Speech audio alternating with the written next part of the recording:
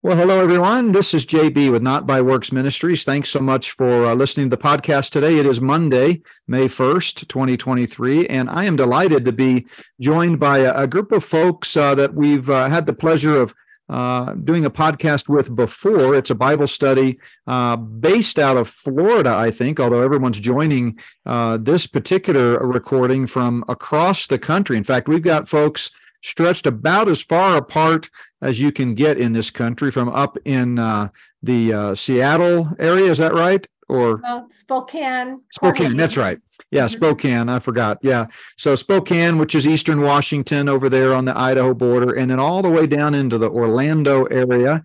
And just recently, I actually was in a discussion with my wife and another relative, and we were kind of speculating on the two furthest points in America. And so we were doing some online research on the spot. How far is it from Maine to, San Diego, and from, Bellingham, Washington, or Blaine, Washington, all the way down to Miami and that kind of thing. So you're not quite as far apart as you could be, but it's further than I'd want to travel with a 2-year-old, let's put it that way. So welcome, you guys. It's such an honor to be with you. This is one of those Zoom sessions where, as we've done many times, those of you that listen to our podcast have heard a few of these.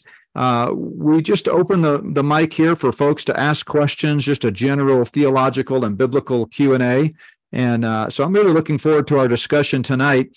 As we kick off the week, though, I want to remind you of a couple ministry items here for Not by Works Ministries. Don't forget our prophecy night, Tuesday night, tomorrow night. And we're looking forward to continuing our discussion of some of the manifestations of evil spirits and kind of what Satan is doing in the unseen realm as he prepares for this ultimate battle, which of course he's already lost, but he just doesn't really have a clue. So he's continuing to fight. And so we talked about some demonology and angelology and some of that stuff, and many of the manifestations of paranormal type activity last week. And we'll continue that discussion tomorrow night. And then just a full week ahead, I've got actually 4 interviews between now and Wednesday night with different radio and TV shows. So we'll be posting those if we're able. Some outlets don't allow us to have access to the recording.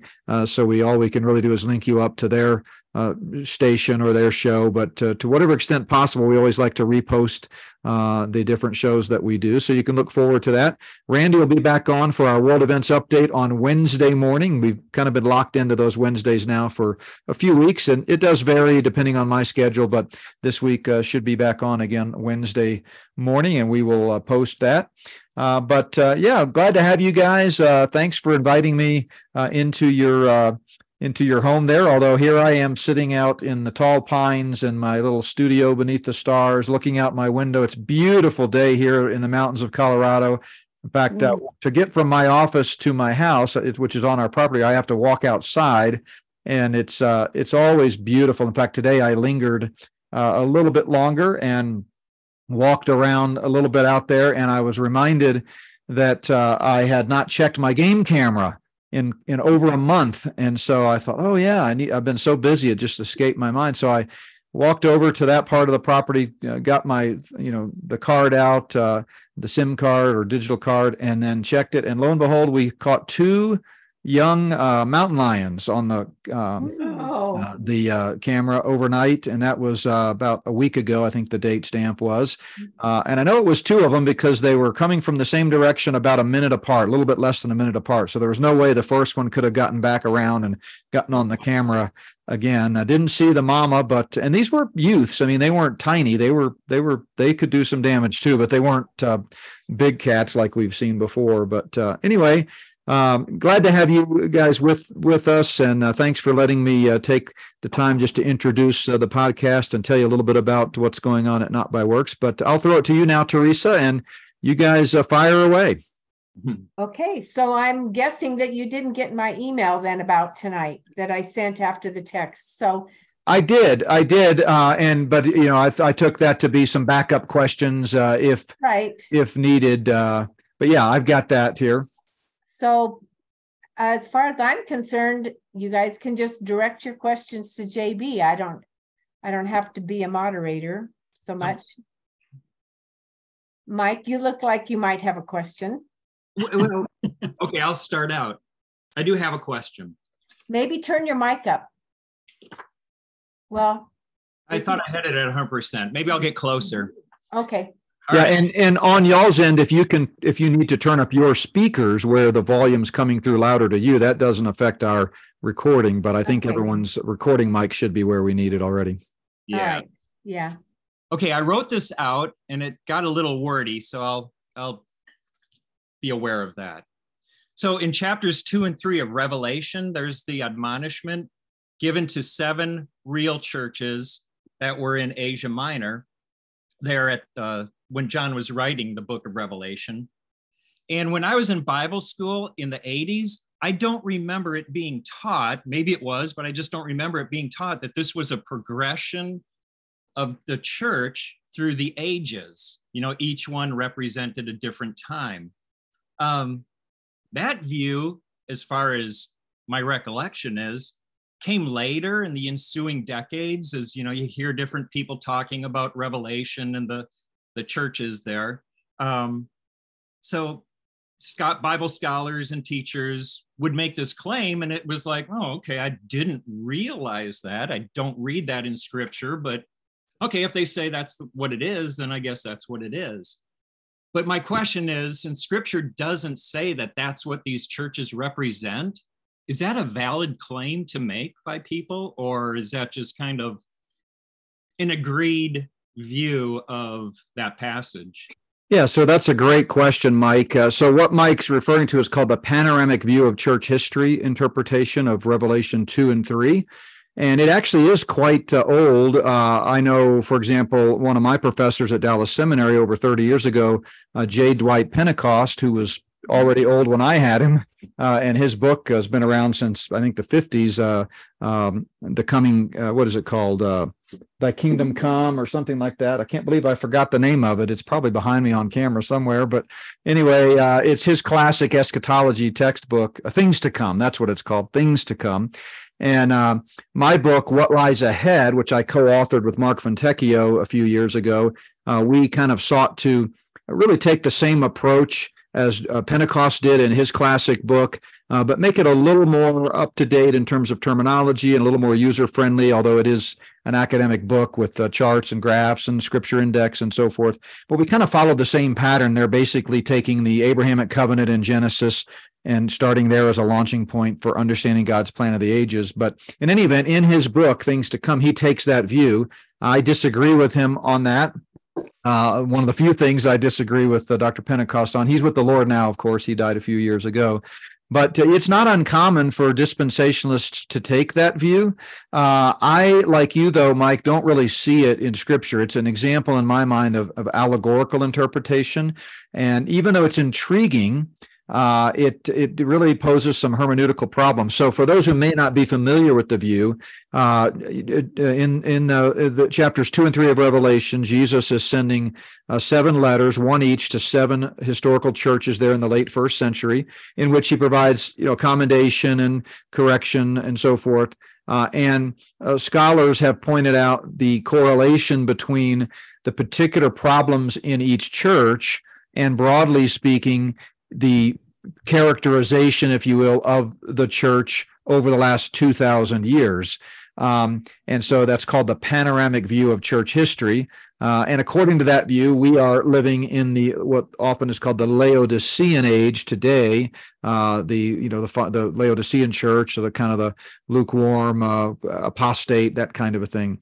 And so there are some intriguing, I think, observations that you can make, but there's nothing within the pages of Scripture itself that justifies that as an interpretation. And when you start bringing your interpretations to the text, such as that, then you really open the door wide open to all sorts of allegory, and really that's what we as dispensationalists have sought to guard against. Frankly, even though we've been some of the biggest offenders of that principle. Ryrie talked about the importance of consistent, literal, grammatical, historical interpretation, and yet dispensationalists over the last 120 years have had some pretty notorious examples of allegorical interpretation. Just think about guys like F.W. Grant around the turn of the 20th century with his numeric Bible. Gabeline had some pretty noteworthy allegorization, and I think this falls into that category. But I wouldn't, fight over it. I mean, there's some good people that make that try to make that point. But again, the Scripture does not explicitly state that. That would be more of an application than it would an interpretation. Yeah, and I went to a dispensational Bible school. That's where I learned about that. But we weren't taught that. From what I remember, we weren't taught that with those two chapters. I have a follow-up question to that. Is there any place else in Scripture that has the kind of conjecture made, on this big of a scale that you can off the top of your head? Well, I mean, there are other common allegorizations like that. Like, for example, you often see in the Old Testament historical narratives, people and accounts and historical accounts allegorized as references to Christ. For example, Joseph, people will say, oh, Joseph's a type of Christ, right? Because there's some similarities there, but the Bible never says that. And so I hold to a strict view of typology. Typology is biblical. It's a Greek word, tupos, in the New Testament. But I believe that unless the New Testament explicitly designates something from the Old Testament as a type, we have to really be cautious about, drawing those inferences. It really poses some interesting issues when it comes to Bible prophecy, because it's not strictly speaking the same thing in terms of allegory and typology, but often people will take passages such as the dry bones prophecy in Ezekiel 37 and suggest that when Israel was reconstituted as a nation in 1948 after World War II, that was the beginning of the dry bones coming together. But again, as a dispensationalist, I believe the next great prophetic event to which the world looks forward is the rapture. And I believe that not because I'm a dispensationalist. I believe that because I believe that's what the Bible teaches. And I believe that dispensationalism, which is a biblical term, dispensation, has the best approach to handling Scripture from a literal, grammatical, historical viewpoint. And so if you do that, I think there's really no prophecy that we can point to as being fulfilled prior to the rapture. So I think, we can look at some of those things and say they might have prophetic implications or prophetic significance, but whether that's the fulfillment of that, I would hesitate to go that far. And to me, I see that same thing with what we're talking about with Revelation. It's an interesting application, yes, but is that the meaning of the text? I don't think so. Yeah. Well, those are great examples, Joseph and the dry bones. Thank you. Yeah. The dry bones was one of my questions as we talked to two people that I thought might be on tonight. I've heard people talk of the physical return of the Jews to Israel and the spiritual return.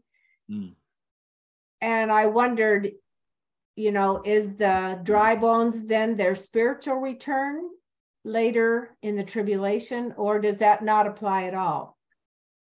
So I don't make that distinction. I think I know where they might be going with that, but the Scripture is very clear that there is going to be a return of the people of Israel to the land in belief. And almost every Old Testament book really talks about that, both the Pentateuch and the prophets. I've got several examples of that in my book, What Lies Ahead. But, in the New Testament, in the Olivet Discourse, when Jesus says in Matthew 24, that, when he comes back, he will send his angels with a great sound of a trumpet, and they will gather together his elect from the four winds, from one end of heaven to the other. I mean, that's the fulfillment of, to me, the dry bones prophecy. And if you look at, Ezekiel in an outline, obviously 37 comes before, 40. and 40 to 48 is the kingdom and the millennium, the millennial temple and so forth.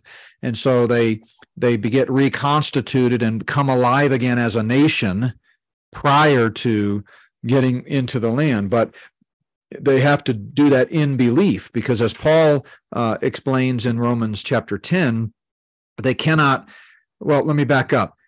At the time that they are regathered, according to Joel and according to Jesus in Matthew 23 and other passages, the nation of Israel will call on the name of the Lord. Remember in Matthew 23, Jesus was rebuking the first century Jewish leaders, and he says, "You will not see me again until you cry out, 'Blessed is he who comes in the name of the Lord.'" That's a fulfillment of, or that's the reference to the Messianic Psalm 118, that Messianic Psalm. And so there was a splattering of believers who cried, "Hosanna, Hosanna," on the day of the triumphal entry. But, as a nation, the cries were, "Crucify him, crucify him." The leaders rejected him. And so Jesus says, in that same context there in Matthew, during the final week of his life, as he's, cursing the fig tree and the whole temple controversy there, he says, "I'm going to take the kingdom from you, first century Jewish leaders, and give it to a nation worthy of it." Well, what makes them worthy of it is their faith. They have believed in him and not rejected him. Abraham, of course, believed and was justified, and that's what all Jews have to do before they can be saved. So Jesus says, you've got to call on me in order to be delivered into the kingdom. So now go back to Paul in Romans 10, and Paul explains very plainly that they cannot call on him in whom they have not believed. That in order for Israel to be delivered into their kingdom, when the deliverer comes out of Zion, Romans 11, 25 and 26, they must first believe in him. And so the Jews today, in my mind, that cannot be the fulfillment of the return prophecy, because they're not there in belief. Not to say that some Jews haven't believed, many do. They're Messianic Jews all around. But as a nation, they're not characterized by faith. They're unbelievers. And so the best I would say from a prophecy standpoint about the current state of Israel is that it is a setting of the stage for the fulfillment of prophecy. Obviously, Israel has to be a nation in order for the nation of Israel to believe in Jesus as their Savior and then be gathered together and put back supernaturally in the land. So when Israel became a nation, certainly that got our attention, as it should have. But I think a lot of Bible prophecy teachers, even, especially in some cases, dispensationalists, just really misunderstood, in my mind, the whole Olivet Discourse. They thought that the fig tree illustration that Jesus used, not the one earlier when he cursed the fig tree, but I'm talking about in the Olivet Discourse, the analogy, they understood that as a prophecy, which it was not a prophecy. It's just an illustration. He says, when you see all these signs that I'm explaining to you, you'll know my coming is near. In the same way that when you see a fig tree begin to sprout, you know that summer is near. It's just an analogy. But, some scholars completely misunderstood that and said, "Oh, this is the fig tree is sprouting, and within a generation, Christ is going to come back." And, you're familiar with all of that. So no, I don't see a distinction between a spiritual return and a physical return, other than to say the two must go together. And in order for them to physically return in fulfillment of prophecy, they must first, believe in Jesus, and then they can call him. How can they call on him in whom they have not believed? Paul said. Very good. Yeah, that helps. Which, if I can add an addendum to that, that also, I think, helps clarify one of the most misunderstood passages in Scripture, which is that Romans, I'm going to call it up here, Romans 10, 9 and 10, especially for those who understand the clarity of the gospel, that it is simply by faith alone, no works involved, which is, of course, what we're all about, it not by works. But people have struggled to try to make sense of Romans 10:9, that if you confess with your mouth the Lord Jesus and believe in your heart that God raised him from the dead, you'll be saved. And so a lot of grace guys like myself who haven't really connected the dots, I think, properly in that whole context, will say, "Oh, well, confession and believe are just synonyms there." No, it's not. They're not. He's not talking about eternal salvation there. He's talking about deliverance into the kingdom. That in order for Israel to be delivered nationally, remember, saved just means delivered. And in fact, more often than not, 58% of the time that verb sozo is used in the New Testament, it has nothing to do with eternal life, heaven or hell. It's talking about physical deliverance. And that's the case here. We know that because he quotes from Isaiah later on, in which he says the deliverer is going to come out of Zion, and then all Israel will be saved, same word, sozo. So he's not talking here about, in this immediate verse, eternal salvation. He's talking about national deliverance. And he's basically saying that, verse 10, with the heart one believes, an individual believes unto righteousness. So yeah, personal individual justification and eternal salvation comes by faith. But he says with the mouth confession is made unto deliverance into the kingdom. And so the key to understanding Romans 10 is to keep that distinction between national salvation and individual justification. And individual justification by faith must always precede national deliverance into the kingdom. That was a mouthful.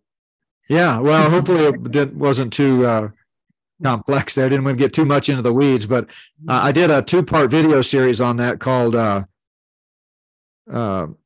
Counted as Righteousness, and it's essentially an exposition of Romans 9 and 10. So, could you repeat that last statement? National.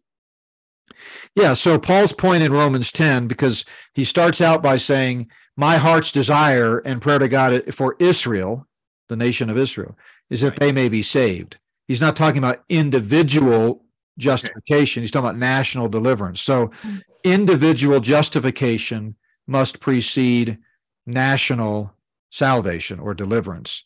And then I think it's pretty clear if you take that approach and then you begin to read on, he says, how can they call on him in whom they have not believed? He quotes in Romans 10:13, which again is not an individual salvation verse.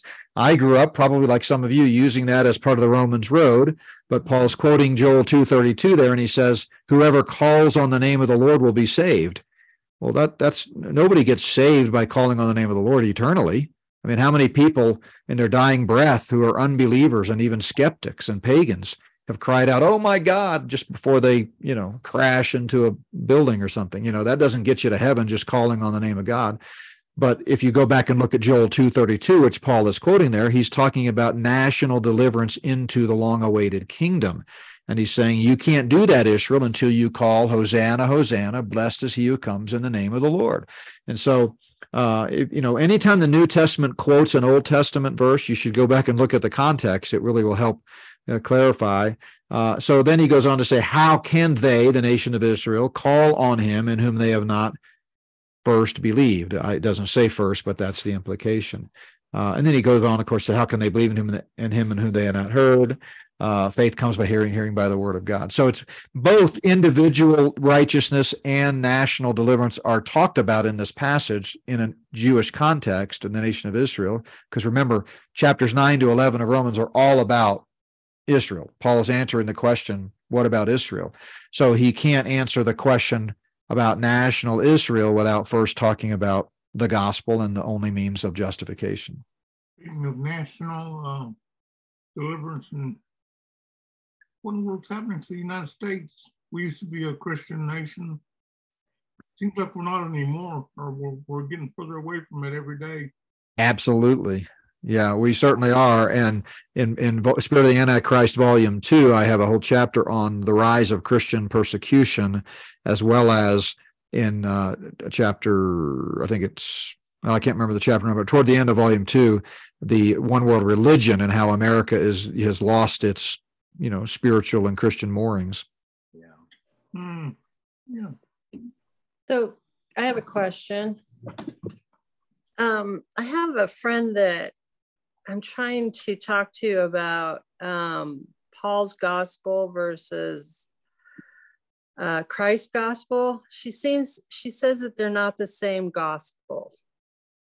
And I can't understand why she thinks that way, but she gave me Romans 16, that now to him that is of a power to establish you according to my gospel and the preaching of Jesus Christ according to the revelation of the mystery, which was kept secret since the world began. That was Romans 16:25. And then Peter writes, whom the heaven must receive until the times of the restitution of all things, which God has spoken by the mouth of all his holy prophets since the world began. Acts 3:32. She says, see the difference?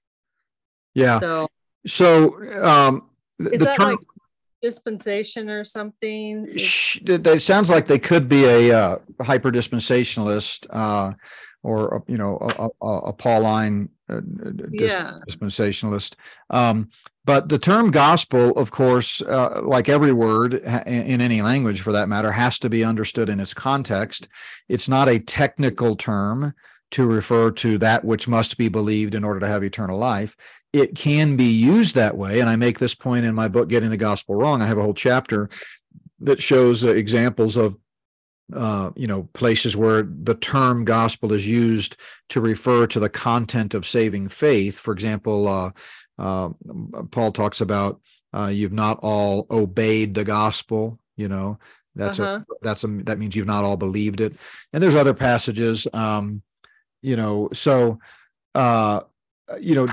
on the context, the term gospel, obviously lexically, it just means good news, but it can mean the good news about salvation by faith alone in Christ alone.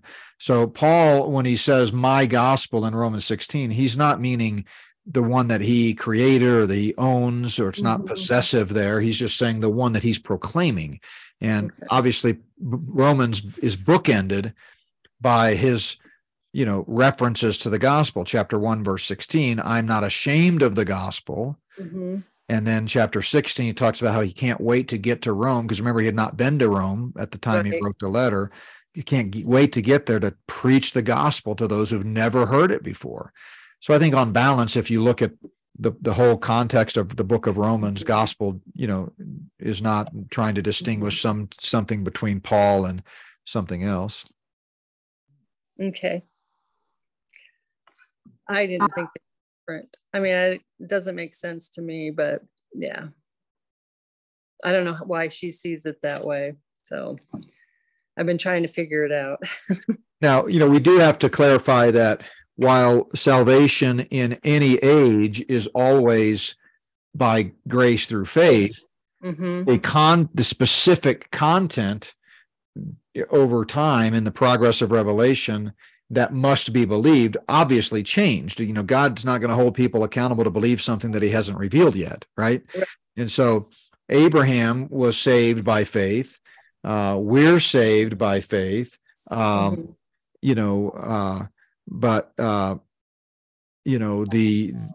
actual content has evolved as God shared more and more of it.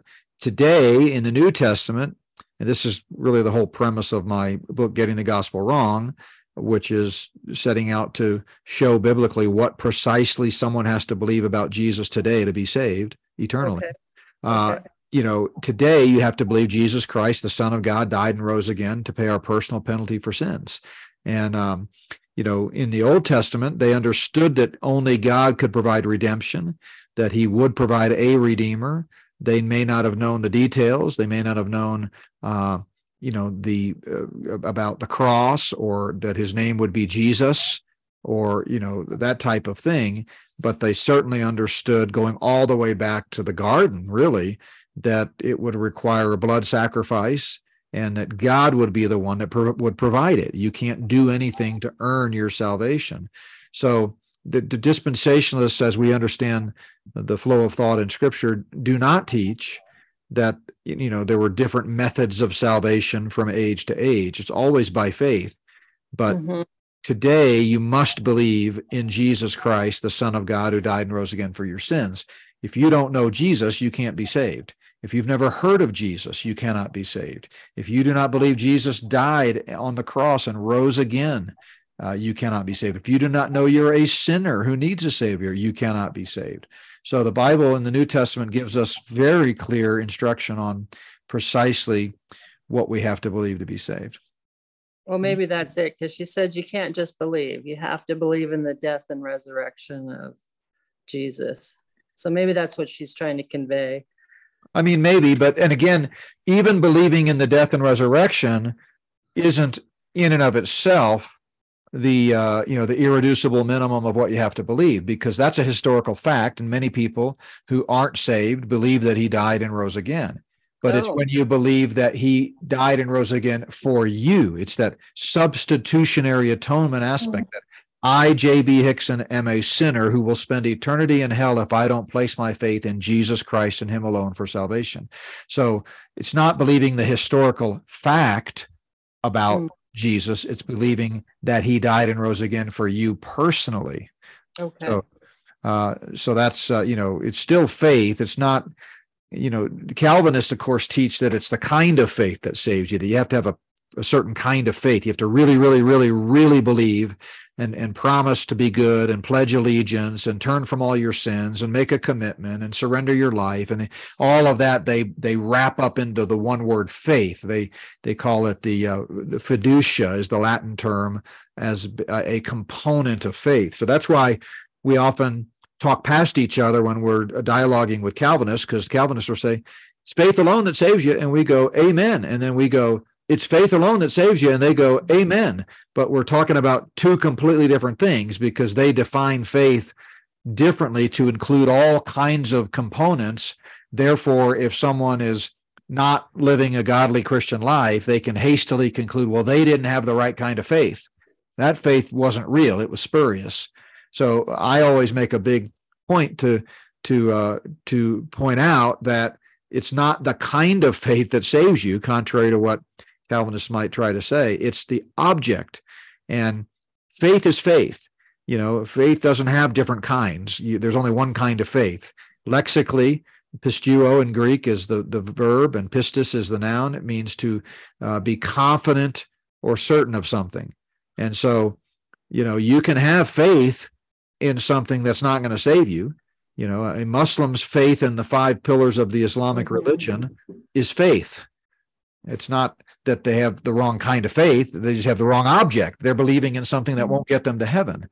As I've often said, a child's belief in Santa Claus is just as much faith as my belief in the gospel. One will get you to heaven, one won't. So it's not the kind of faith that saves you. It's the object of faith. Very, very important. Okay, thank you. I think you kind of answered my question there, but mine is kind of piggybacked off of hers, because I was really kind of messed up by the whole Calvinistic theology. And so my question was, can I put to rest the worry for my loved ones who are in the LGBTQ community, that they are saved? I know they love the Lord. They believe those things you just said, the fundamentals. Jesus is their savior, that, they can't get to heaven by, anything else but him. However, they live willingly in a sinful lifestyle, which, I used to listen to a lot of Calvinistic pastors who say, well, if they're actively living in sin, are they even really saved? Because the Holy Spirit would draw us to a place of repentance. And I think their word repentance too is different, because it's repentance to turn away from the sin rather than repentance metanoia, like you have discussed in what the gospel is not. So I guess my question, I just want, because I constantly worry about my loved ones who are in this, community participating in this. And are they going to go in the rapture? Yeah. So, I mean, that's a very common question. And it's actually a fairly straightforward answer. The question of whether someone will go to heaven, either at the rapture or if they die, has absolutely nothing to do with their behavior. The Bible could not be more clear on that. Titus 3:5, not by works of righteousness which we do, but according to his mercy he saved us. Ephesians 2:8-9, for by grace you saved through faith, that not of yourselves, it's a gift of God, not of works, lest anyone should boast. On and on and on. Romans 4, Romans 11. So when we start speculating on whether someone is a believer or not, first of all, the only person that knows with 100% certainty whether they're a believer or not is that person. You know whether you've believed. It's not possible to not know that, actually, unless you're have some kind of a brain injury, or obviously if you have a mental illness where your brain's not functioning. But barring that, you know what you believe or not. And so it's a very simple question. Have you believed that Jesus Christ, the Son of God, died and rose again to pay your personal penalty for sin? And he's the only one who can forgive sin and give you the gift of eternal life.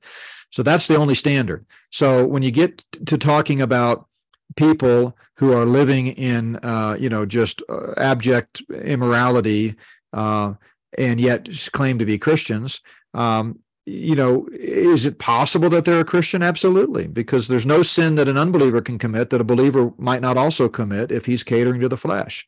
And, Calvinists love to make this distinction between willfully living in sin, and that comes from a complete misunderstanding and, frankly, some bad English translations of 1 John chapter 3. But the fact of the matter is all sin is willful. Nobody sins involuntarily. I mean, doesn't matter what the sin is. You can't go, oh, I sinned and I didn't even know I did it. No, you sin willfully. That's what makes it sin. You either sin by omission or commission, but you sin when you willfully choose to disobey a holy God. And so my so-called little sins are just as much an offense to a holy God as the so-called big sins, right? And so we love to go to this, extreme of, what about this practicing homosexual? Well, look, there's an incipient pride in even going down that road. And Calvinists, they don't admit this, but it seems quite evident to me that for them to look at a person who is, engaging in sexual sin of some kind of lifestyle of sexual sin. And by the way, it's not just homosexual sin, it's heterosexual sin too, in that sense. Mm-hmm. But for them to look at a person who's engaging in that lifestyle and summarily dismiss any possibility that they're a Christian, while at the same time knowing full well in their own heart that they are still struggling with sins today that they've struggled with their entire Christian life. It might be pride, it might be lust, it might be anger, it might be covetousness. Galatians lists a whole slew of manifestations of the fleshly nature. And when we cater to that flesh, we're going to produce sinful behavior. When we cater to the Spirit, we're going to produce, the fruit of the Spirit. So it's kind of prideful to wag your finger at someone and say, well, there's no way they could be a Christian, and yet somehow be confident that your sins haven't crossed a line to where, you're disqualified.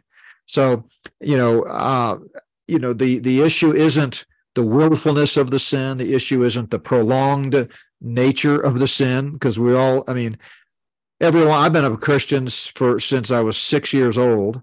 It's almost 50 years now.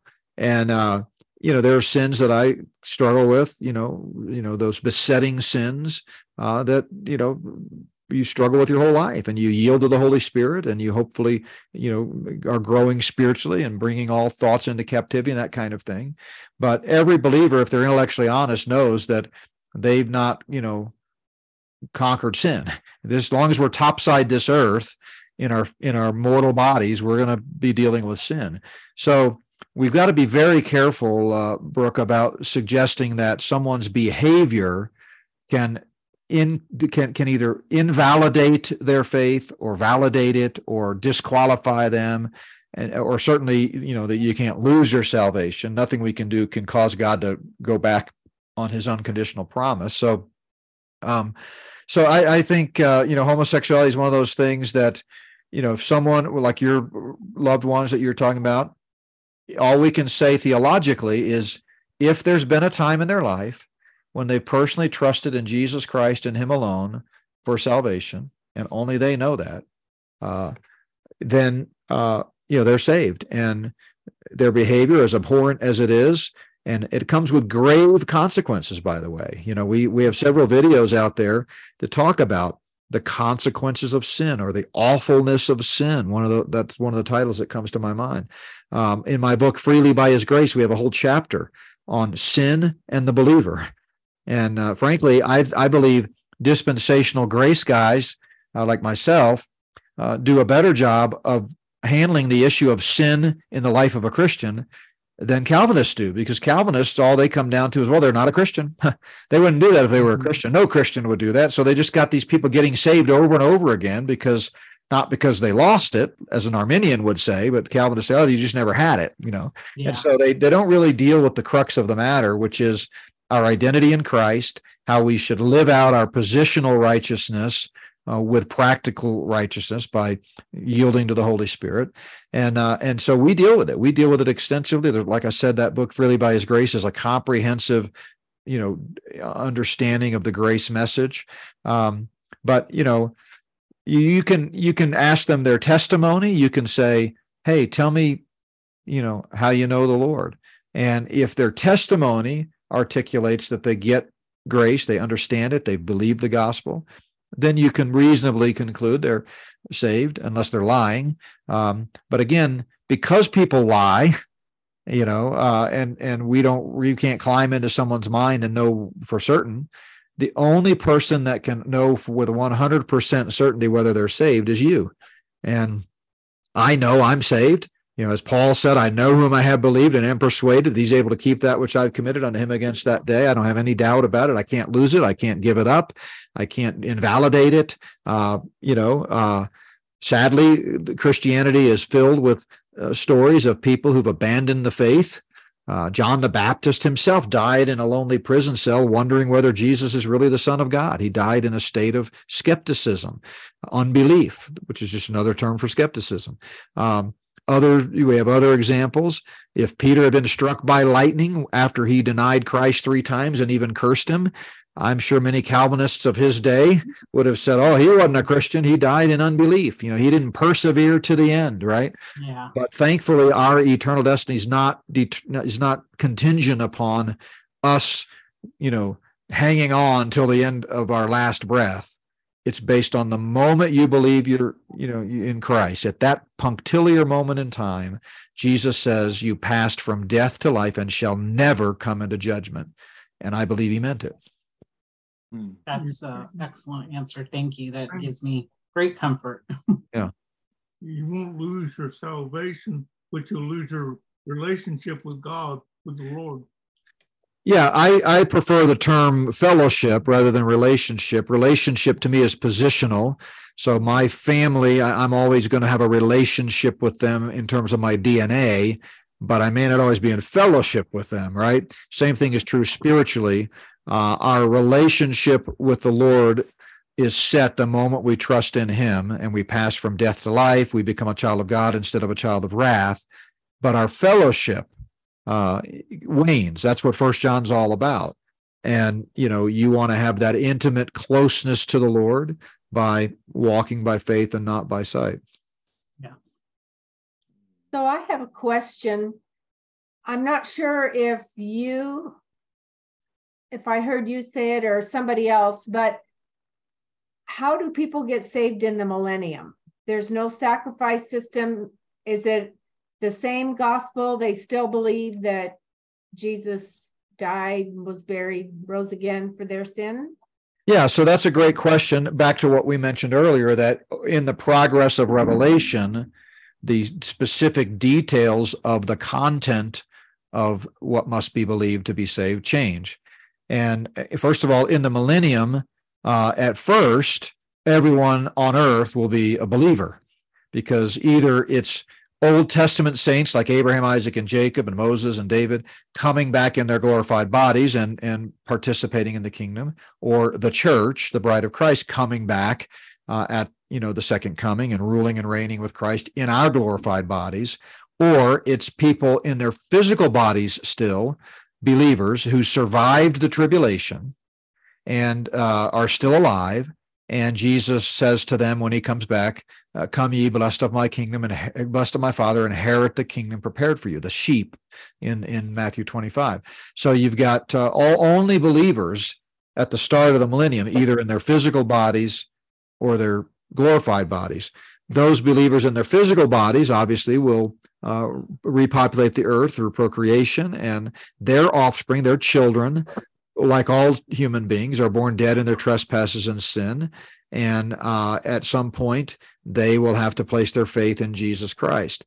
Now, the content will be the same in the sense that it's only Jesus who can save you, but it'll be a little different in the sense that he's there. He's right there living among us. And so the evangelistic enterprise during the millennium, once we start to have a population of unbelievers who need Christ, will be different than, it is today, where today we point people back to the cross, to a historical figure, and say, you got to trust this man, the God man, the Son of God, Jesus Christ. In the millennium, we'll point to Jesus, the King of the world, sitting on the throne in Jerusalem. And we'll say, see that man over there, the one that gave the State of the World address on, Fox News last January? If you'll trust in him, he's the only one that can save you. And so I think in the sense of the object, it's still God, and specifically Jesus Christ, the Lamb of God, but it's not going to be, trusting, looking back. So in the Old Testament, faith looked forward to the promise of a Redeemer. Today, it looks back to the person of Christ as the Redeemer. In the millennium, it will look at Christ, the one who can save you. So there will be evangelistic efforts. Oh, absolutely. Yeah.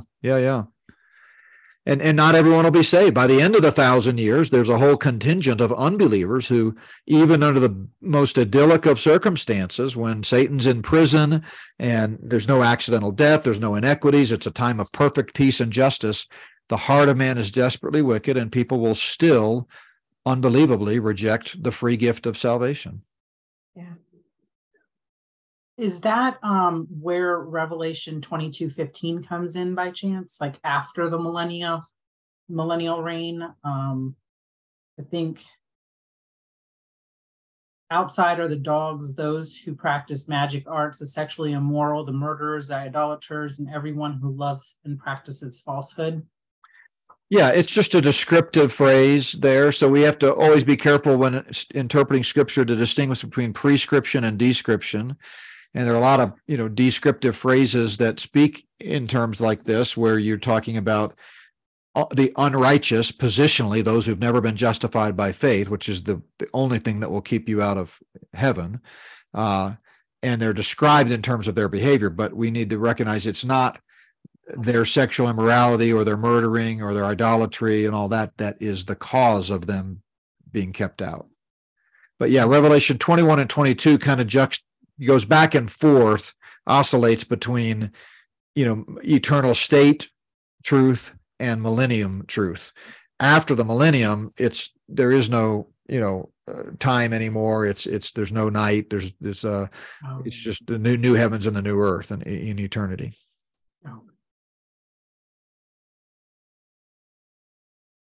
Great questions.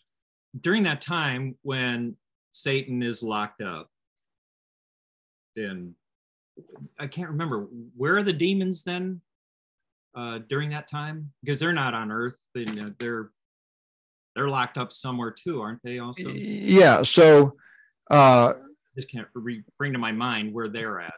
Yeah, so they're also locked up. The ones that are permanently locked up, of course, never got out. The ones in Tartarus, but just because they're locked up doesn't mean there's not still influence. It's kind of like the mob boss who can still yield quite a bit of influence even from prison. So Satan will be severely, and his army will be severely limited, but there will still be, evil on earth. It'll just be held in check. And in the spiritual realm, there's still going to be evil. The battle is not over yet. It's almost over, but it's not completely over. How would they do that? Like through, I don't know, how could they transmit evil? Like through mind games, or how would that happen? Well, the same way they do today. Remember, I'm looking for Revelation 20. After the 1,000 years, that's when the devil that deceived them is cast into the lake of fire. Death and hell are cast into the lake of fire. Satan himself is cast in the lake of fire. So until then, there's still going to be spirit, evil in the unseen realm, in the spiritual realm. So, they do it today through deception. Again, it'll be much harder then. The contrast between the tribulation and the millennium is striking, because in the tribulation, it's the most, severe deception of all time, unprecedented deception. In the millennium, deception is going to be far less likely, but people can still be, deceived. But the reason it'll be less likely is that there will not be injustice. There'll not be innocent people being convicted of crimes they didn't commit, guilty people getting off, scot-free. Because Christ is ruling with a rod of iron on the throne, there will be accountability. And so it's much harder to deceive people in an environment like that. Yet self-deception, as James talks about, is the worst kinds of deception, and people will deceive themselves, and that's what will happen, I think, during the millennium with those who reject the gospel. Will they have to be much more willing participants in evil because it will be harder to influence them? Or is that just, again? No, I mean, I think that's probably true. I'm just trying to think through the implications of that, because I don't want to make it sound like today people who willingly participate have somewhat of an excuse. I don't mean to make it sound like that. Everybody, has accountability for the choices they make. But yeah, it does seem like it would be, you'd have to really be looking for it, almost looking for it. It's going to be harder to get, people to join the dark side, so to speak. Yeah. Wow. So that was one of my questions about evil spirits. When you said demons are evil spirits, but not all evil spirits are demons. Is that what you said? Yes. So I'm really having a lot of fun lately, and in preparation for my next book that I'm working on. Kind of trying to really fine tune my understanding of angelology and demonology. And so what I was talking about in my current series on Tuesday nights, where we are with that series, is that the Nephilim I classify as an evil spirit. Okay. They're not, fallen angels. They're not human, but they're evil spirits. In the books, the first two volumes of Spirit of the Antichrist, in the opening chapter of volume 1, I outline the fact that I believe fallen angels are demons. I think there's room for disagreement there on the terminology. But at the end of the day, we all agree that Satan has a spiritual, non-human army at his disposal.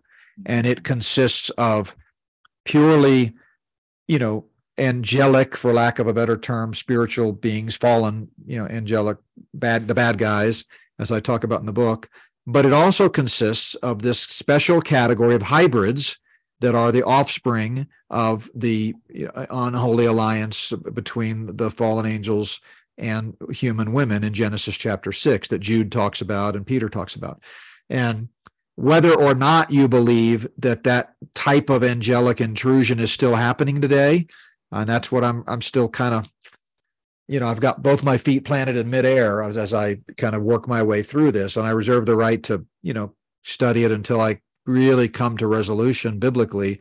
But I have a lot of good friends and scholars who teach and believe that it could be happening today.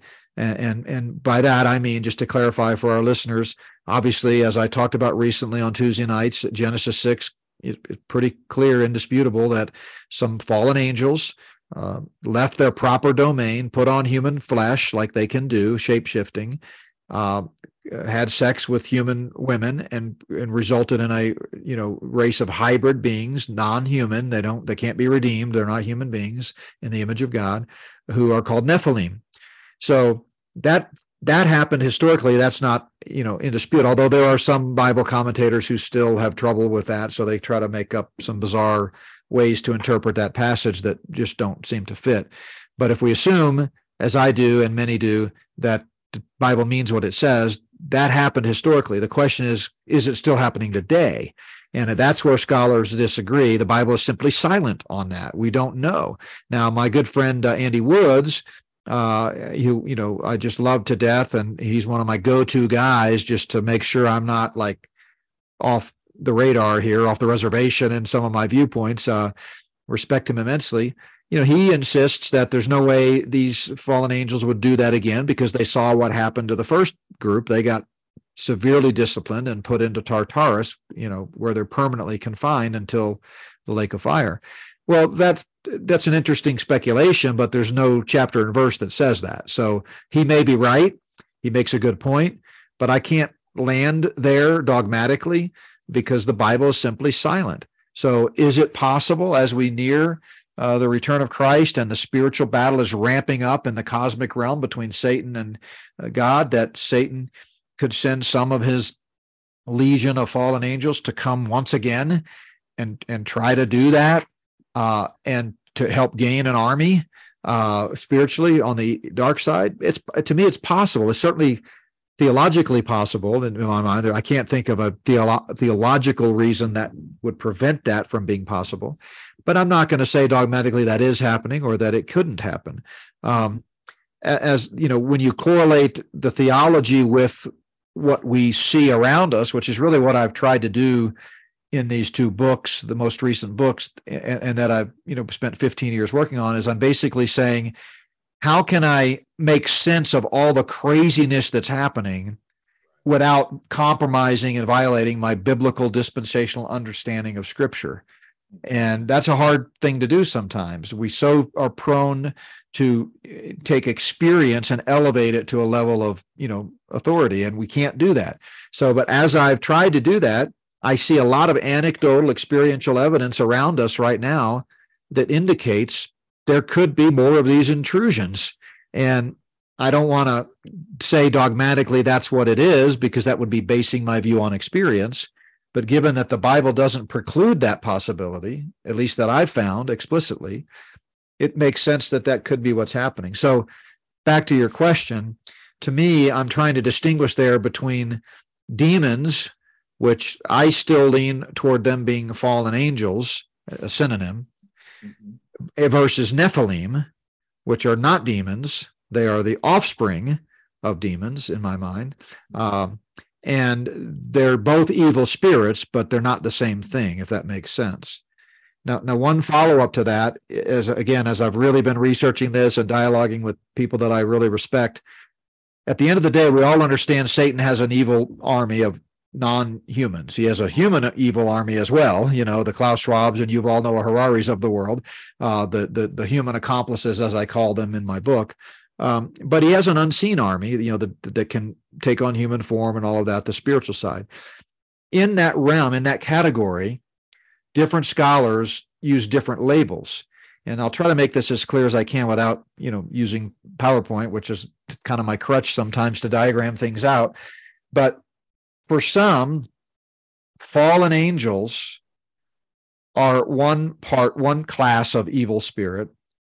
They cohabited with human women and created the Nephilim, as we talked about. And according to this view, the Nephilim are demons. So you've got fallen angels or Nephilim/demons, which are synonyms. For others, and this is the view that I took in the books, fallen angels is just another name for demon. So fallen angels/demons is one type of evil spirit. The Nephilim are another. So you both understand there are sort of two categories of evil spirit. We just don't agree necessarily on the terminology. And I'm okay with that. For now, I'm still kind of working through it. But either way, we all end up at the same place is the idea. Okay. So where do UFOs and abductions fit into this? And the resulting beings?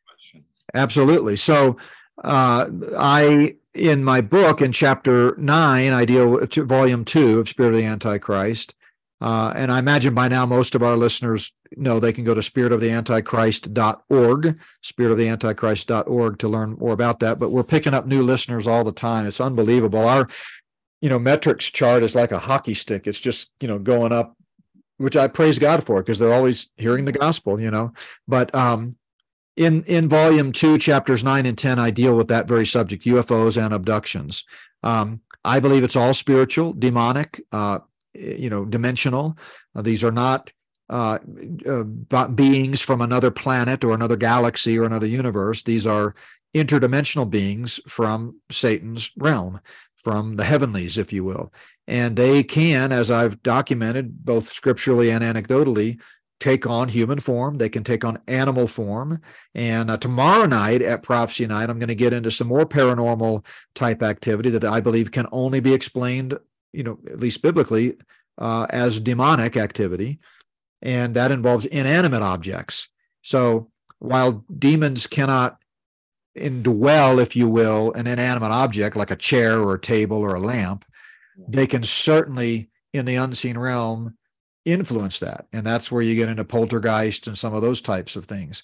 Now, unfortunately, scholars and researchers that don't have a biblical worldview and may not even be Christians, they have all sorts of, explanations for that, ghosts and people coming back to, life. I talked to a lady Sunday after our second service at Plum Creek, and, she was asking about that, very thing. And I said, look, if you understand your biblical anthropology, the doctrine of man, humanity, you know that a person cannot come back from heaven or hell and make an appearance on earth.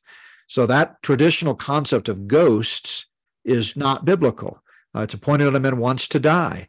After you die, as a believer, you go immediately to be in the presence of the Lord. And we don't get supernatural divine abilities that allow us to just flit and float around between time, space, and matter and eternity and back and forth. That just doesn't happen either from hell or from heaven.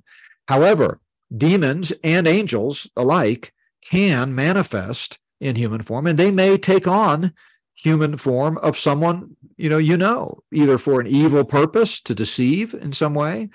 So people might have a demonic vision. They might not realize it's a demonic vision. They may think they're talking to good old grandpa, and yet Satan's using that to deceive them and lead them astray or to scare them. Fear is not of the Lord, it's of the devil. And he uses that in many ways to cripple people. So there are all kinds of, applications, if you will, of evil and encouragement, by the way. I believe the same thing can happen today, through angels. But, once you understand your angelology and demonology, and once you properly understand your anthropology biblically, then you can begin to explain what's happening today, or at least what people say is happening, through a biblical lens. So, yeah, I don't think that, demons can inhabit inanimate beings, but they can certainly, in the unseen realm, be opening and closing drawers, turning on and off lights. They can be causing you to trip or stumble. They can be pretty evil if Satan and his legion of demons choose to target you, Another category that explains a lot of occurrences and things that people say are shapeshifters. Now, where do they fit into the whole demonic realm? Are they simply demons that transfer shaped, or are they something else? Yeah, so I would encourage you to watch last week's Prophecy Night if you haven't already. I spent almost the whole time talking about shapeshifters, a whole category, and shape-shifting, for those who may not know, I have a chapter on it in volume 2, spiritoftheantichrist.org. You can look for it, but it's called Shapeshifters and Skinwalkers.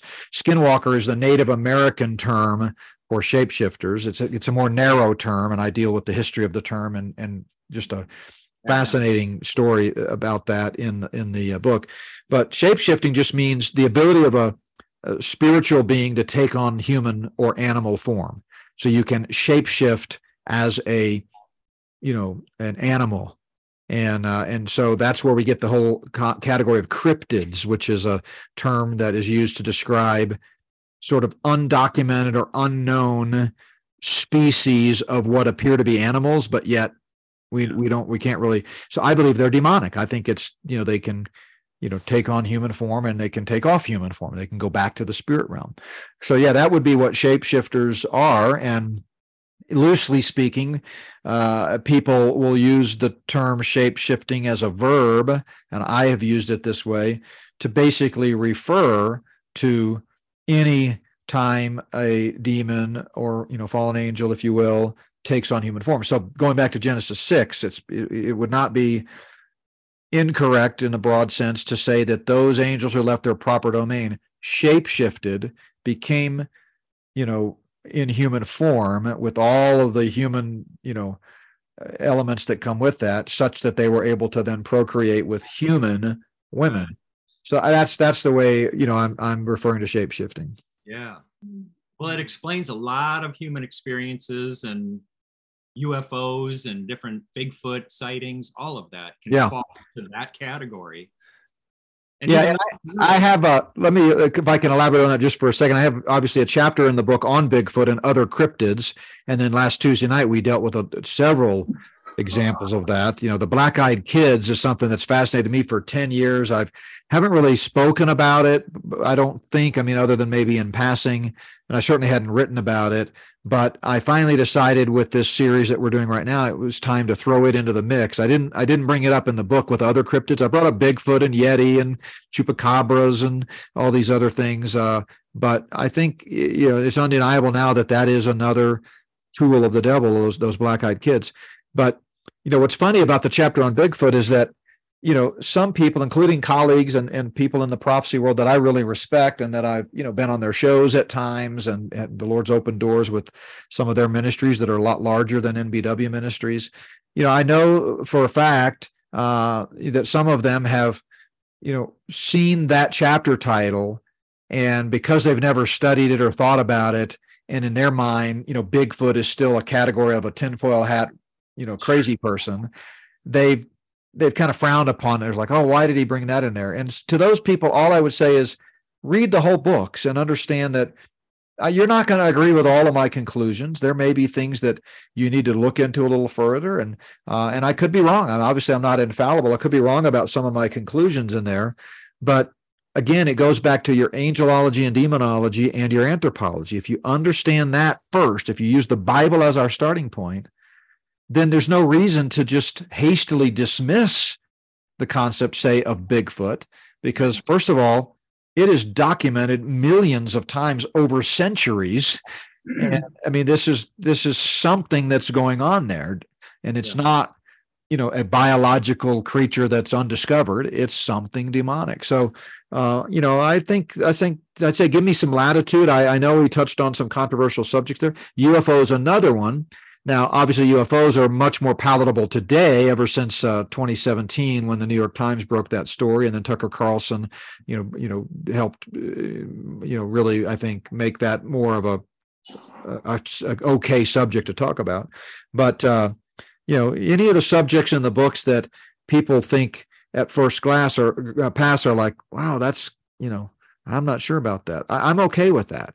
The big picture is there's a Luciferian conspiracy taking place to take over the world and usher in a one-world religious, political, and economic system that will ultimately be led by the Antichrist. Let's start there. And then with that premise, let's try to make sense of what's happening in the world.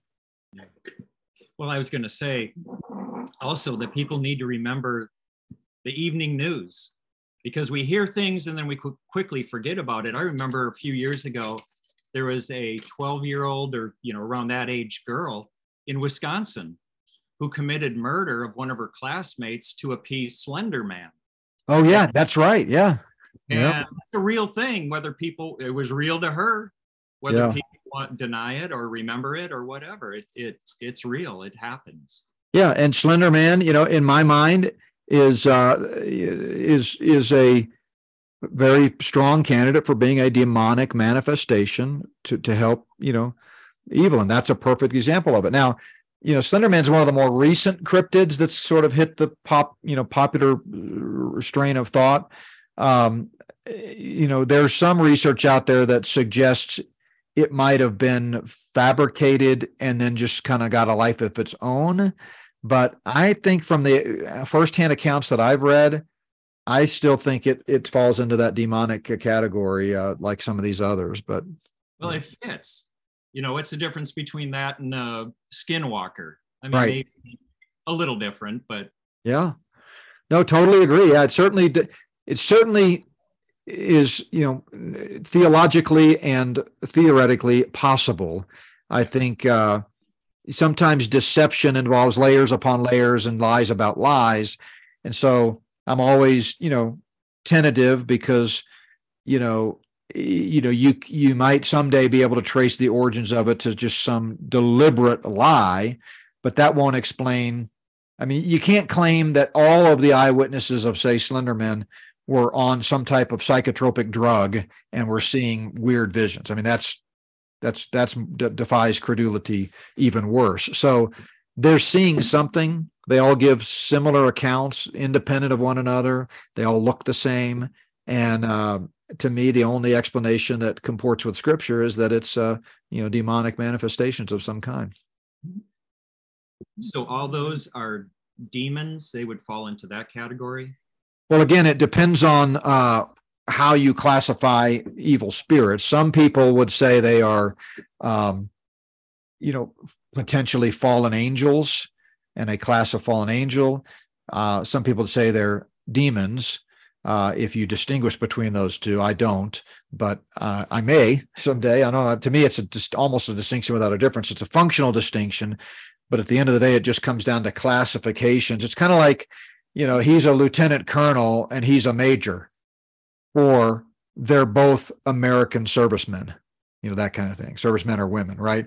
It's different classifications. They have different roles to play in Satan's army, but they're all evil spirits. So I think if you watch closely, if I can sort of tell on myself here, in the next, few months and years, you're probably going to find me tending toward the term evil spirit as a term of choice more so than demon, only because I know that in our camp of dispensational Bible-believing Christians, demon means different things to different people. Again, some people use demon as a synonym for Nephilim, the offspring of this unholy intersection. Some people use demon as a synonym for fallen angel. So it's kind of a cop-out, but evil spirit is sort of a catch-all phrase. I like that. Yeah. Yeah, it's interesting. My husband and I, we just started watching what was that show back in the 90s, the Scully Mulder. Twilight Zone. No, no, the other not FX. It was on the FX station. With Scully, but all of those stories, as we're watching them again, it's just funny how it almost seems like they're telling us exactly all of these things, the Yeti, the spaceships, they're all in there, and it's just crazy. X-Files, yeah. There you go. I found it just as I knew, because I know people are screaming at the radio right now going, it's X-Files. How could you forget that? So I thought we can't leave that one alone. We got to go back and remember what that was. But yeah, it's just crazy how some of those stories are more believable now than, but back then it was passed off as, oh, this is just a show. This is just tinfoil hat stuff. But if you go back and watch some of the stuff, it almost sounds like they're mixing truth with a little bit of lies and then just putting it on the television, laughing. Yeah, well, absolutely they are. And if you understand the Luciferian, credo, some people call it the karmic credo, but it's basically their view that they've got to tell you what they're doing in secret code before they do it, kind of in plain sight, but you never really see it until after the fact.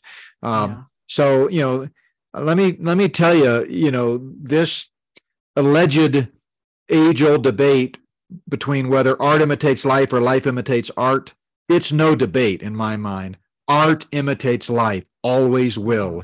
And so, Hollywood is a key outpost for the satanic Luciferian agenda, and the stuff that they do there, they're not making it up.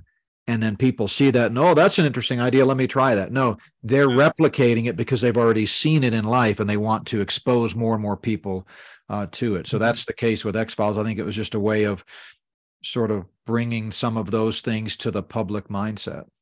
Mm-hmm. Agree. Yeah, how can they come out with 2 blockbuster or even 3 blockbuster movies of the same theme at the same time? Unless if there's, I don't know, something going on there, not collaboration, but they're imitating life. And I think it's even worse than collaboration in some cases. Of course, it's not monolithic. They're not controlling every single studio and every single producer and every single production, but it's a lot more controlled than people think. And there are people pulling the strings within the entertainment industry, telling you what, to do and what themes they want to address, Get the word out. Yeah, no doubt. Yeah. I think it's like you said, I've heard you say too, is that once you've reached a certain status or a certain level, there's a good chance that you've kind of compromised somewhere. So like some of these movie directors and things like that, I think I listen to you quite often. So yeah, that's kind of, I got myself in trouble with last week with some of my comments about Tucker Carlson, but all I can say is, look, do your research. People have latched onto him because a lot of what he said, maybe even most of what he says, we resonate with and we agree with the statements, and so that's fine. We want, anytime we can get the truth out, that's not a bad thing. But what happens is, without realizing it, people become conditioned to his on-air persona, and they begin to idolize him and think of him as a godly Christian, conservative, Republican, all the categories lumped into one. And it really isn't that hard, frankly, in this day, to do a little research and dig a little deeper and find out about his family background and what schools he went to and what roles his children play in government.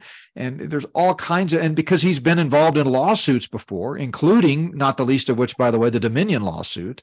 Now, they settled before he had to be called to the stand, but he did depositions and those kinds of things. I think he did depositions, but he certainly got some testimony that is, available through FOIA requests in some form or fashion. And I've seen some of that. And the guy was a foul-mouthed, just not kind person, similar to Trump. He had some favorite cuss words that he used that are pretty disgusting. And he frequently called people. We've seen, I know what it was, emails.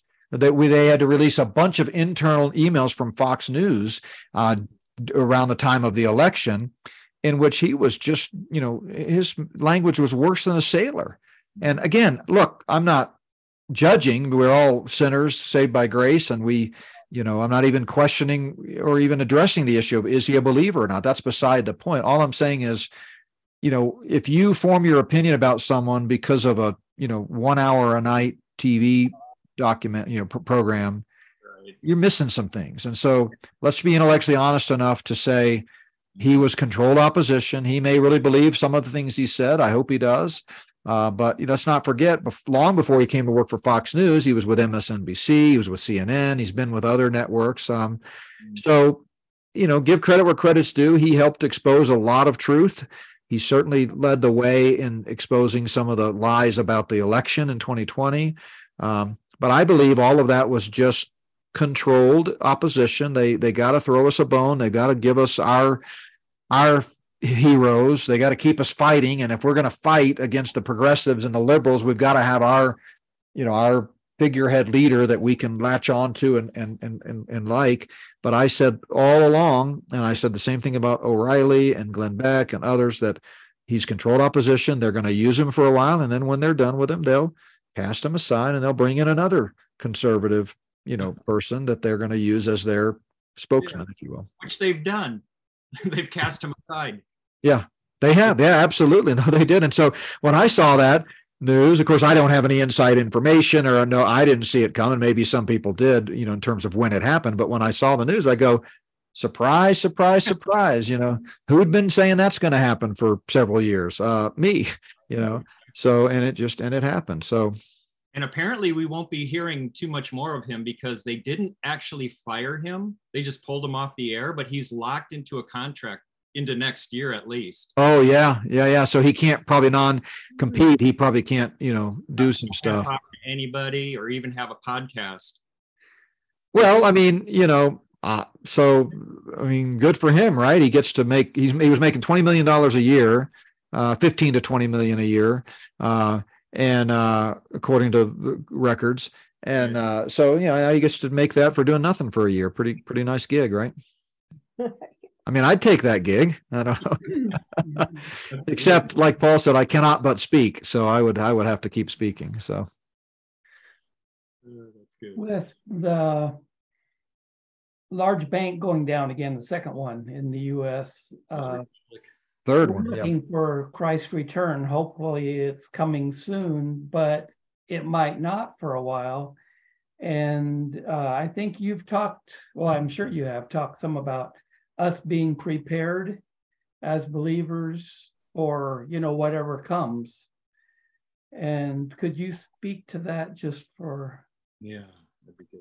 Yeah. So I do believe that the economic indicators are about as grave as we've ever seen. They are as grave as we've ever seen them. I've been following this ever since we woke up. I can remember back in Great Last Days Deception, which I wrote in 2012, talking about how America is on life support, the economy is on life support, and it's just a matter of when they decide to call the time of death.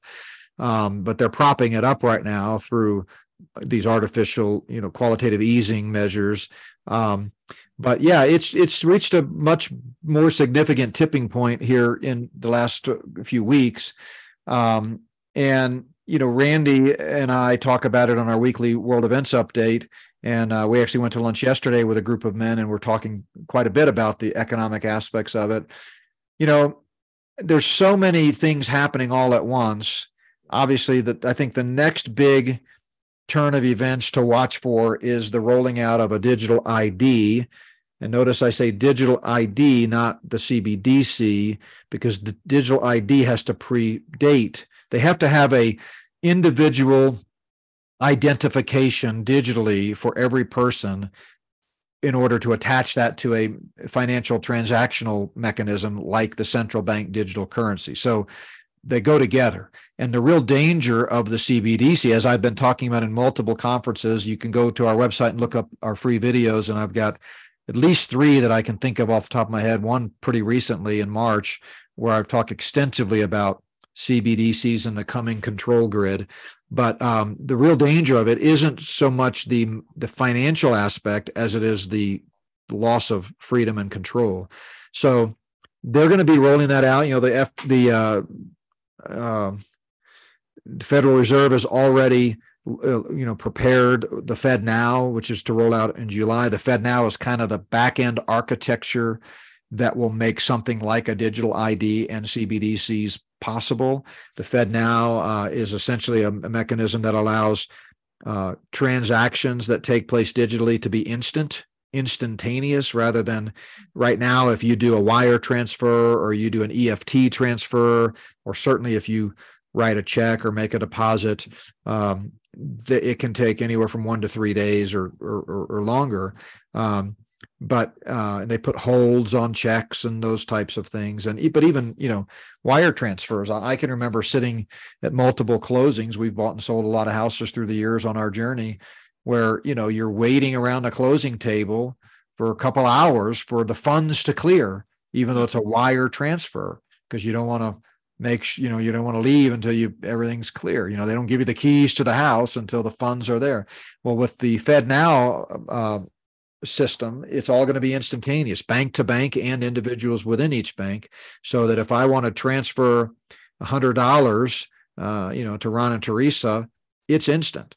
And so that is all part of the puzzle too. The Fed Now is not the CBDC, and the CBDC is not the digital ID, but they're all interconnected and part of a much bigger nefarious scheme to usher in full scale, full spectrum, global control, exactly like Revelation 13 says is going to happen during the tribulation.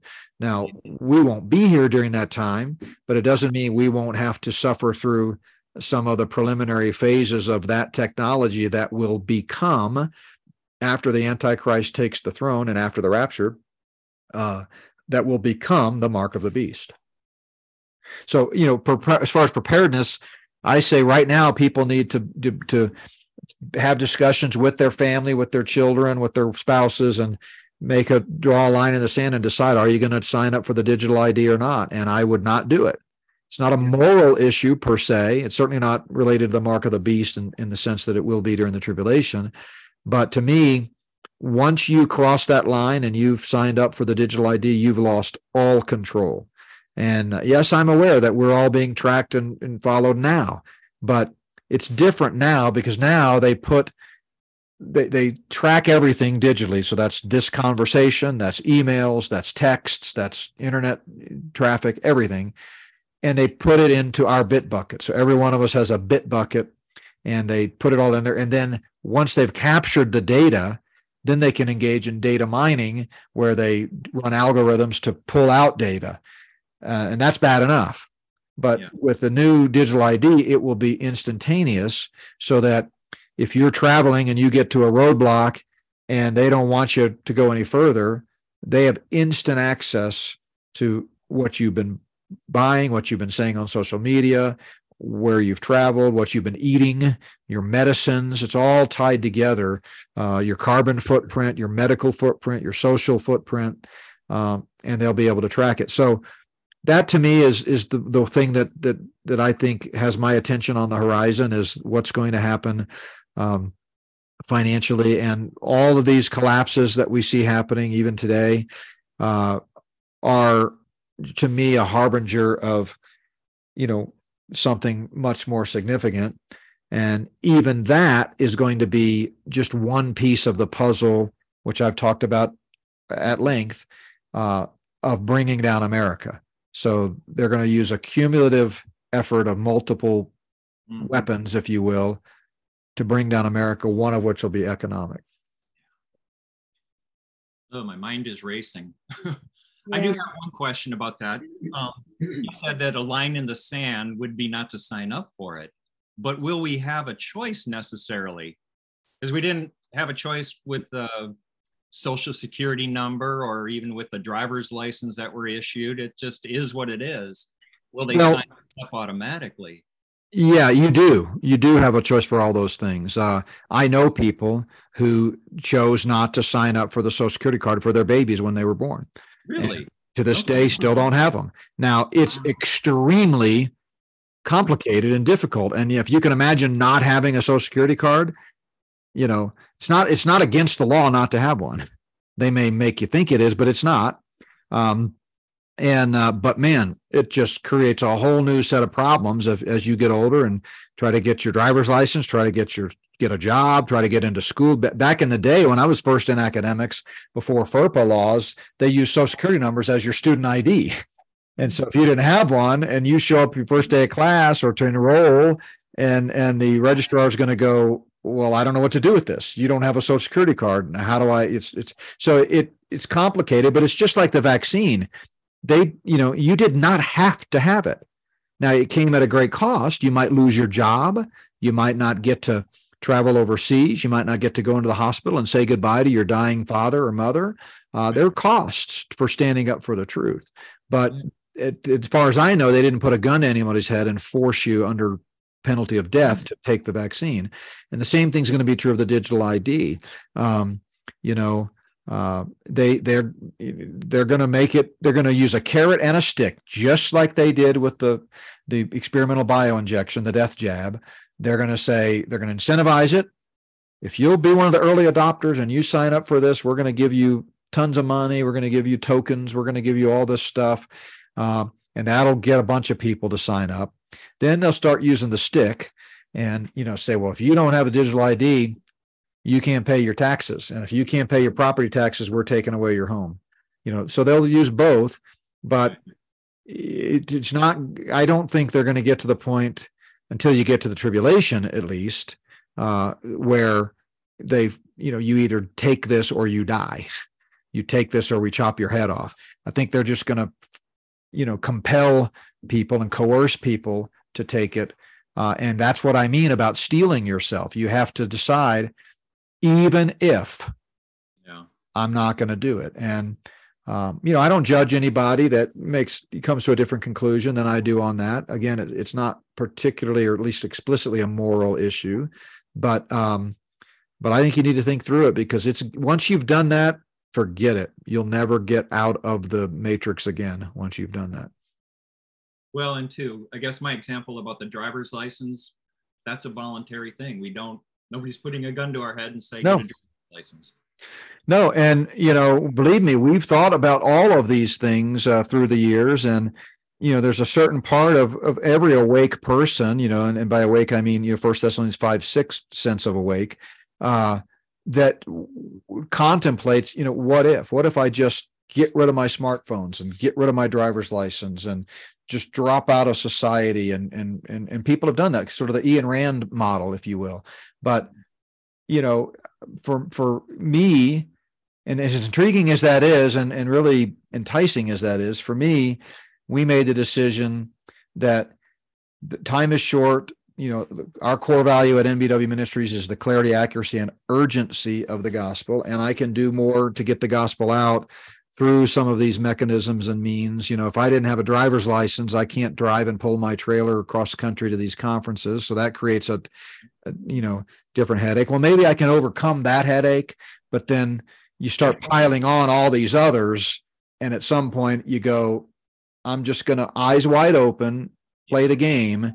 But I tell you what, back to your original question, Mike, if the other shoe drops, we're going to be way ahead of most people, because, we don't have to, react to this concept that SWAT teams and FBI groups have called the flashbang. You're probably familiar with it, or you've seen it on TV, where if they're going to go into a room like a big drug house or apartment, and they want the element of surprise, they'll bust open the door and throw in one of those grenades that makes a loud flash and a loud noise and fills the room with smoke. And then they come in immediately after it with their headgear on. And while the people in the room are still dazed and confused from that instantaneous thing, they're slapping the cuffs on them. I think for a lot of people, when the other shoe drops, they're going to have that flashbang effect. Right. But for those of us that are awake, even though we're playing the game right now, we haven't dropped out of society, but because of knowledge, we're going to be a step ahead, and we can respond, I think, more quickly. Yeah.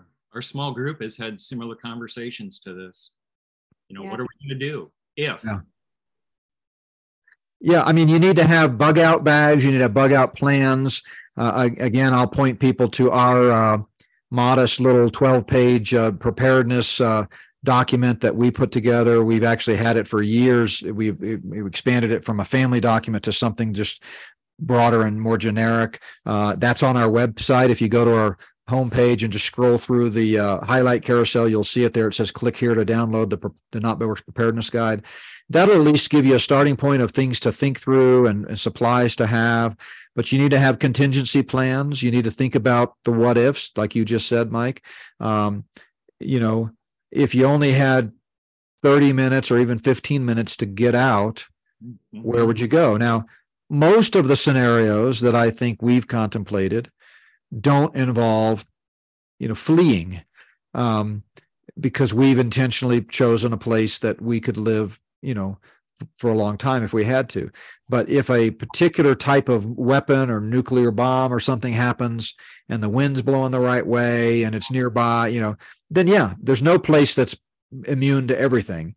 So we might have to flee. So we still have a bug out plan and, bug out bags. But if you live in a sort of a metropolitan area or a traditional subdivision, right, you especially need to think through the what ifs of fleeing. So that. Yeah.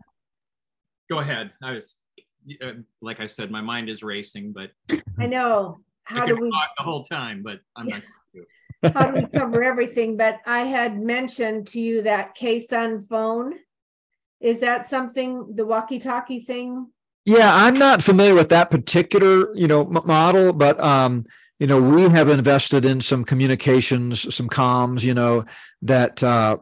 We had for years, we had different walkie talkies that have that have locally, small range around the property or around the house, that kind of thing. And then, I've been blessed to have Randy as a friend the last few years, and he's very knowledgeable in that area. So we've, expanded, and we now have a GMRS radio and a ham radio. Again, you have to be licensed theoretically to have a ham, to operate a ham radio. But, end of the world as we know it scenario, I don't think they're going to be sending the FCC regulators around to start, writing people up for using a ham radio without a license. I think it's sort of all bets off at that point. So I think in a broad sense, considering things like satellite phones, other alternative means of communication is not a bad idea at all. Everything costs money, so you have to come up with your list of essentials and also the likelihood that you're going to need it. So some scenarios, to me, while they may be somewhat likely, like an EMP, the cost involved of trying to insulate yourself against every implication of an EMP is so difficult and expensive that you just have to say, at least this is my view, and I know other people that have entire Faraday rooms underneath their house. I know people that have that. I've been in one of them, and I'm jealous in some ways. But for me, we've sort of said, okay, I weigh the likelihood and the cost, and I say that's the one I'm just going to not worry about. If if that happens, I'm left with, trusting God. We always trust God in every scenario, some of which you also have to prepare for. Remember, the horse is prepared for the day of battle, but the delivery is of the Lord. Well, he knows my heart. And if something like that happens, he's not going to say, oh, you should have had a horse, so now I'm going to make you suffer. He's just going to, I think, know my heart. So, but other things, even though the likelihood may be rare, it may be extremely unlikely that type of, scenario will play out, the cost to prepare for it is so simple. Why wouldn't you check that box? So having food and water and even things like having gasoline if you do have to flee. What we do, rather than always worrying about making sure we fill up our gas every time we go out anywhere, is we have 30 gallons of gas on property, 6 5-gallon jugs that we recycle every 6 months. And, that way at any given time, if there's a crisis and we have to get out, and, we have multiple generation family here that lives here. We got 1, 2, 3, 4 adults, 4 driving adults. And then during summers and breaks, when the college kids are home, we have more than that. So we got, 4 or 5, possibly 6 cars. We can at least top off most of the cars in an emergency. But gas has only about a 6 to 12 month shelf life. So gasoline. So you want to make sure about every 6, 8 months, you pour that into your cars in your driveway and go fill them up again and set them aside, because you don't want to have to use them and find out it's 2-year-old gas and it's just going to make your car break down 3 miles down the road. So, I mean, those are things to think about that are fairly inexpensive and simple. You may not need them, but at least you got them. Yeah. Very good. This radio was something Randy suggested. That's why I asked about it. Yeah. And $60, it seemed really reasonable with no license. And, it'd be a way for us to communicate with Brooke that we can't get there, in a minute. Yeah, especially in Florida, because it's so flat. And, the problem in Colorado is we invested, as a church, we invested in a bunch of radios like that had a 40-mile radius distance. But the mountains, anything that obstructs the direct sight, it messes it up. So some people could communicate, some people couldn't. It just kind of depends what direction you're going and whether there's a mountain in the way. Mm-hmm. So, I think, let me put it this way. If Randy suggested it, you should think seriously about it. That's what I was thinking. Kim's been really quiet. Did you have any questions?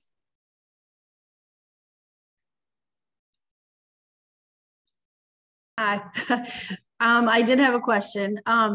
So when we are raptured, will the world left behind still go on as normal? That's a great question. And actually, there's differing opinions on that. I guess it depends what you mean on by normal. The best illustration I can think of is 9/11, or now, the pre-planned pandemic. In both cases, it really was a life changer. Now, it was normal in the sense of people still slept in their own beds at night. They still watched TV for coverage, which, by the way, was what they wanted you to do, and those kinds of things. But it clearly was a new paradigm in both cases. The world changed. And in the case of 9/11, we all were glued to our TVs for days on end. It was 24-hour coverage. Same thing with the pandemic, only it was worse because we were locked down. So I think after the rapture, it will be another, changing of the world, and there will be all kinds of chaos that ensues in the immediate aftermath. Because if you think about the fact that all Christians are going to suddenly be caught up to meet the Lord in the air, that includes pilots, truckers, people sitting at strategic computers that run, dams and airlines and military establishments and missile silo. I mean, anything could. I mean, it's just going to be utter chaos. And I think, but like other examples that we've had on a smaller scale, it will, things will get back to some sense of normalcy, in the sense that, according to Scripture, that's when I believe the Antichrist is going to rise up. He's going to formulate this alliance and eventually a one world system. And if you watch the Left Behind, the latest Left Behind movie, I think it was probably a fairly realistic portrayal of what things will be like after that. They're going to be a great deception. My video, 1 minute after the rapture, which I've preached several times at different conferences over the years, but it goes through 10 things that will be true on earth 1 minute after the rapture. And I think it describes, the great deception, the great chaos, all these types of things. But I think eventually, if we understand Scripture, we're going to see things settle back into a new normal, which will be a one world government, one world religion, one world commerce, and, eventually the mark of the beast. But, it's going to take time to get to that. So I think it's sort of a yes and a no. It's not like the rapture puts an end to the world, but it definitely will change the world and it'll never go back. Like, people, like, we have cell phone, everybody has a cell phone now. So when the rapture happens and the Christians are taken up, and then everybody still has their cell phones and they're communicating, oh my gosh, what happened to, her and him. And then when we come back after the rapture, correct? We come back at the second coming at the end of the tribulation, right? Will those cell phones and things still be, do you think, existing? It's hard to say. I played a clip in one of my conferences, I think the one in Orlando, in fact, in my message on transhumanism. Can't remember what it was called now, but I played a clip of a guy from Nokia, the CEO of Nokia, talking about how cell phones, he thinks by 2030, are going to be implanted into bodies. Yeah. So you won't actually have to hold a device in your hand. It'll be part of that brain computer interface that, Elon Musk and some of the others are talking about. So, by the way, I'm glad I didn't think you were going this direction, but the way you were starting to ask the question, I thought, is she going to ask if our cell phones will work in heaven and we'll be able to call back? No. I wish they would. Yeah, I wish they would. No. I think the changes that will take place during, after the rapture will be not necessarily limited to direct results of the rapture, but will just be technologies that are already being rolled out and will just be rolled out globally at that point. But yeah, it'll be a different world for sure. Mm-hmm. Social media will go completely ballistic, more than it is now. What will? social media. Yeah. Oh, yeah. Social media go ballistic for sure. Yeah. I mean, we haven't even talked about AI, and we probably need to wrap up here in a second. But that's another thing that I'm going to be getting into possibly tomorrow night. It depends. I haven't finished my outline for tomorrow night at Prophecy Night, but that's another whole aspect of evil that's not strictly speaking evil spirits or demons and all that, but it's another thing that I think by the time the tribulation comes around, Kim, it's going to be a whole game changer. And to me, that's how you explain passages like the image of the beast. You're going to have the Antichrist, but then you're going to have hundreds, perhaps thousands of other capital A Antichrists, and you don't know which the real one is, right? They all look just like him. And with technology, I mean, you just don't know. So yeah, that's another whole aspect of, I think, the signs of the times that indicate we're getting closer and closer. But unless there's another burning question, I'd like to just kind of wrap up with some positive things, because we've talked about some heavy things. But I so appreciate your group, and I love the Bible questions that we started with, and some of the questions about salvation and the gospel. But the bottom line is, the Word of God paints a very clear picture of where we are headed. The Bible tells a story from Genesis to Revelation. It's God's plan of the ages that culminates in Christ coming back and making all things new. And along the way, it's going to get worse before it gets better. That's very clear in Scripture. And particularly in the lead up right to the end of the age, things are going to get especially bad. So we're not all doom and gloom. We're not here making stuff up, trying to, like Chicken Little say the sky is falling. We're simply saying what Scripture says. And therefore, it behooves us to do what Proverbs 22:3 says, which is be wise and prepare for it. So I think people need to, first of all, focus on their spiritual house.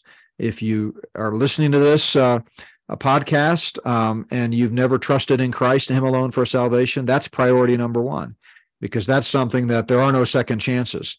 You can't die or, and somehow stand at the gates and say, well, I meant to. There is no meant to's in heaven. It's now or never. Today is the day of salvation. You're not promised tomorrow. Life is but a vapor, James says. It's here today and gone tomorrow. So deal with that first. Recognize that a loving God provided a way of redemption so that all of fallen mankind can be made right with Him once again. And He did that through the sacrificial death of His Son and our Savior. And if you'll trust Him as the living Savior, the one who defeated death, hell, and the grave, and trust in Him alone for salvation, you can be saved. After that, then I think the issue becomes, don't panic, don't be paralyzed by fear, don't be, obsessed with what you can't control, but be alert, aware, be awake, like 1 Thessalonians 5:6 says, we are not of the night, we're of the day. And so we don't want to be asleep like unbelievers. We want to be awake and, recognize that there's much to be done, both personally and in terms of sharing the gospel with others. Give out Spirit of the Antichrist. One of the great things about those books is that, even though they are quite interesting and to cover a lot of really fascinating topics and subjects that kind of all come together into 2-volume set, at the end of the day, it's an exposing people to the gospel, and they hear the clear, accurate, and urgent gospel. And so that's one way. I can't tell you how many we've given out. Every time we have a repairman come out to the property or something, that he sees my office or sees the shirt I'm wearing, and are you into? I can pretty much find a topic they're interested in. Are you interested in UFOs? Are you interested in Bigfoot? Are you interested in Klaus Schwab? Are you interested in the World Economic Forum? And if they say yes to any of those, hey, let me encourage you to read this book, So give those out. And by the way, we've always, we give out a ton of them, but if you have an opportunity to, give out several, call Brooke at my office at the 1-800 number, and we have discounts for 10 or more. We're not trying to make rich off of these things. We're just trying to get the word out. And so I think, for believers, there's much work to be done. Time is short. Don't become depressed by all this stuff. This is the most exciting time in history to be alive. because we're closer than ever. We can just taste it to the return of the Lord when we're going to see him face to face. And it truly is the blessed hope. And hope realized is amazing. It's when faith becomes sight. And I can't wait for that day. So, thank you guys for letting me join into your small group, and we'll do it again sometime. But I'm really grateful for you helping us get this word out. Amen. Thank you. Yes. Thank you so much. We loved it. Very good evening. Thank you. Yes. Awesome. Well, God bless. I'm going to stop the recording, then I'll say goodbye off air here. Okay. Okay.